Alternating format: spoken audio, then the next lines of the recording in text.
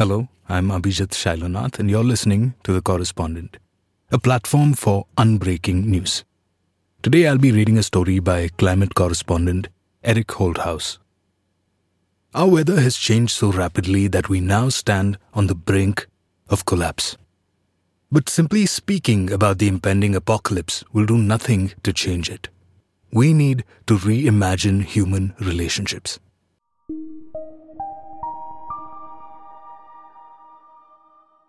For roughly 24 hours, Hurricane Dorian inflicted the peak of its 300 km/h winds on Abaco and Grand Bahama Islands, raising the level of the ocean by 7 meters, washing entire towns into the sea, and leveling even concrete storm shelters. It was perhaps the worst 24-hour period of weather in a single place in the recorded history of the Western Hemisphere. 1 month later, more than 1,000 people were still missing and 70,000 were homeless, in a country of 400,000. The storm also inflicted a severe economic shock. 58% of the country's GDP was lost overnight. Prime Minister Hubert Minnis called it the greatest national crisis in our country's history. But even these bleak facts fail to convey what it must have been like for the people hunkered down that dreadful day. Unearthly sounds of rending sheet metal and splintering wood, the rain and sand and ocean water pummeling every surface. Stories emerged of a man, wheelchair-bound and sitting in floodwaters for 48 hours. It is a testament to the human spirit that anyone survived at all. As a force of nature, Dorian was beyond compare. It was the strongest hurricane to make landfall in all 150 years of documented storms in the Atlantic Ocean. But its cause was anything but natural. There were centuries of decisions embedded in those winds and waves.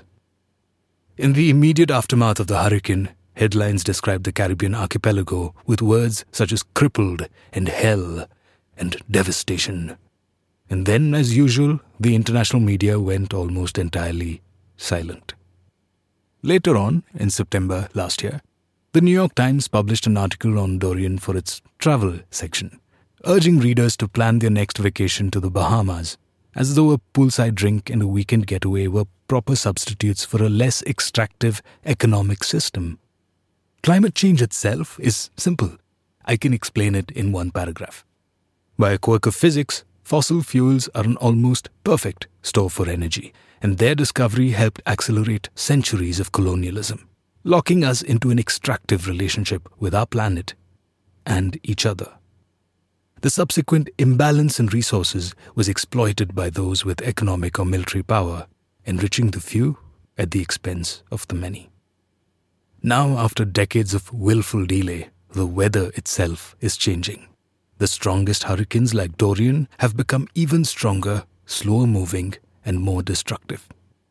Global leaders have continued to support an economic system that is accelerating these effects, though climate and ecological science has known for decades that doing so risks disturbing the delicate balance of our small planet. The latest science says we have come, at last, to the brink. At this point, researchers say, we need rapid and far-reaching transitions in all aspects of society. There is no time left to wait. But the fix is not simply technical. The too familiar apocalypse narrative leaves no room for justice or regeneration. We must do better. Somehow we must also learn to treat each other better. But how do we do that? Figuring out exactly the steps we must take to address this emergency, that's hard. There are no computer models, no satellites, no radars, no hockey stick graphs that can help us chart our way towards the kind of civilizations we urgently need to build. Surely the only way to begin is to reckon with the gravity of this moment, reconnect with our shared humanity, and forge on together. In the words of former US President John F. Kennedy, we must do these things not because they are easy, but because they are hard. Slowing down planetary collapse is the hardest thing we may ever have to do as a species. But it is also, unequivocally, the most important. In all of history, no other human force besides armed conflict has driven more people from their homes. No other force could destroy an entire island overnight, could make vast swaths of the world uninhabitable, or cause the graves of hundreds of centuries of ancestors to permanently sink beneath the sea. Today, there are more than 70 million forcibly displaced people around the world. There are no reliable figures on how many of these are related to environmental degradation, disasters, and climate change, not least because climate change now deeply affects almost every human system on Earth. In our lifetimes, without a radical change, this number could increase tenfold. Climate writers often slip into a war metaphor. But climate change is not a war. It is genocide. It is domination. It is extinction. It is the most recent manifestation of how powerful men throughout history have sought to steal from the less powerful and dismiss them as merely inconvenient. Understanding climate change in this way transforms everything. Worse than the way we talk about this moment in history is the realization that the narrative of climate apocalypse is not a catalyst to action. Instead, it reinforces the business as usual trope. If we're going to lose the Bahamas anyway, why change course? Seen through the lens of climate inaction against a backdrop of unfettered economic growth, one can only conclude that climate change is an intentional act, in which the media is complicit. Just days after the storm had swept away buildings in the Bahamas, American media was curiously obsessed with President Trump's stubborn insistence that Hurricane Dorian would hit Alabama.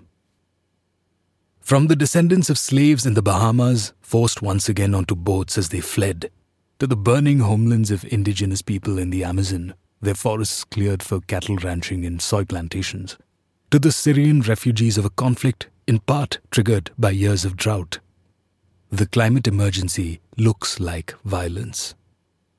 There is no need to convince anyone in the Bahamas that everything is different now. As a country that has contributed a mere 0.01% to global greenhouse gas emissions, yet suffers some of the worst consequences of the climate emergency, no one there needs convincing that inequality is part of the problem.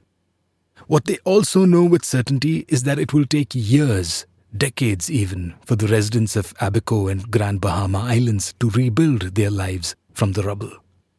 Writing in The New Yorker, Bahamian journalist Bernard Ferguson captured this feeling when he said, and I quote, "The death toll, when tallied, may never be a complete or accurate expression of the lives that the storm claimed." For people living on the front lines of climate change around the world, there is no physical defense against this kind of unnatural, man-made violence. The most potent defense that we have, added Ferguson, is to strategize and organize collectively, across countries, to reverse our course. This is what climate emergency looks like. Not stories of solar tech and world leaders signing a lukewarm, lowest common denominator agreement, and definitely not a simple statement of long-established physical science.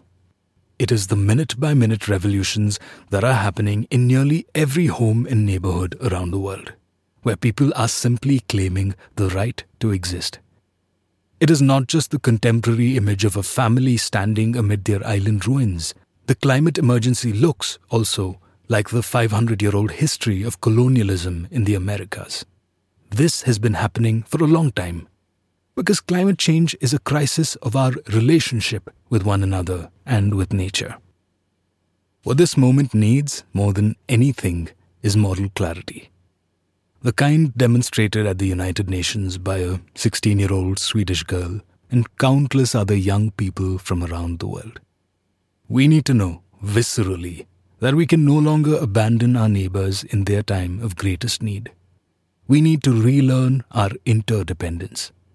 There is the alternative. The way to write the story that doesn't end in apocalypse. Thank you for listening to The Story. I'm Eliza Anyangwe, Managing Editor of The Correspondent. Members of The Correspondent can now access our journalism in our brand new audio app, available on Android and an iPhone. If you're not yet a member of The Correspondent, this is an excellent moment to join our movement for unbreaking news. Head over to thecorrespondent.com/join and decide whatever you would like to pay for your membership. Happy listening.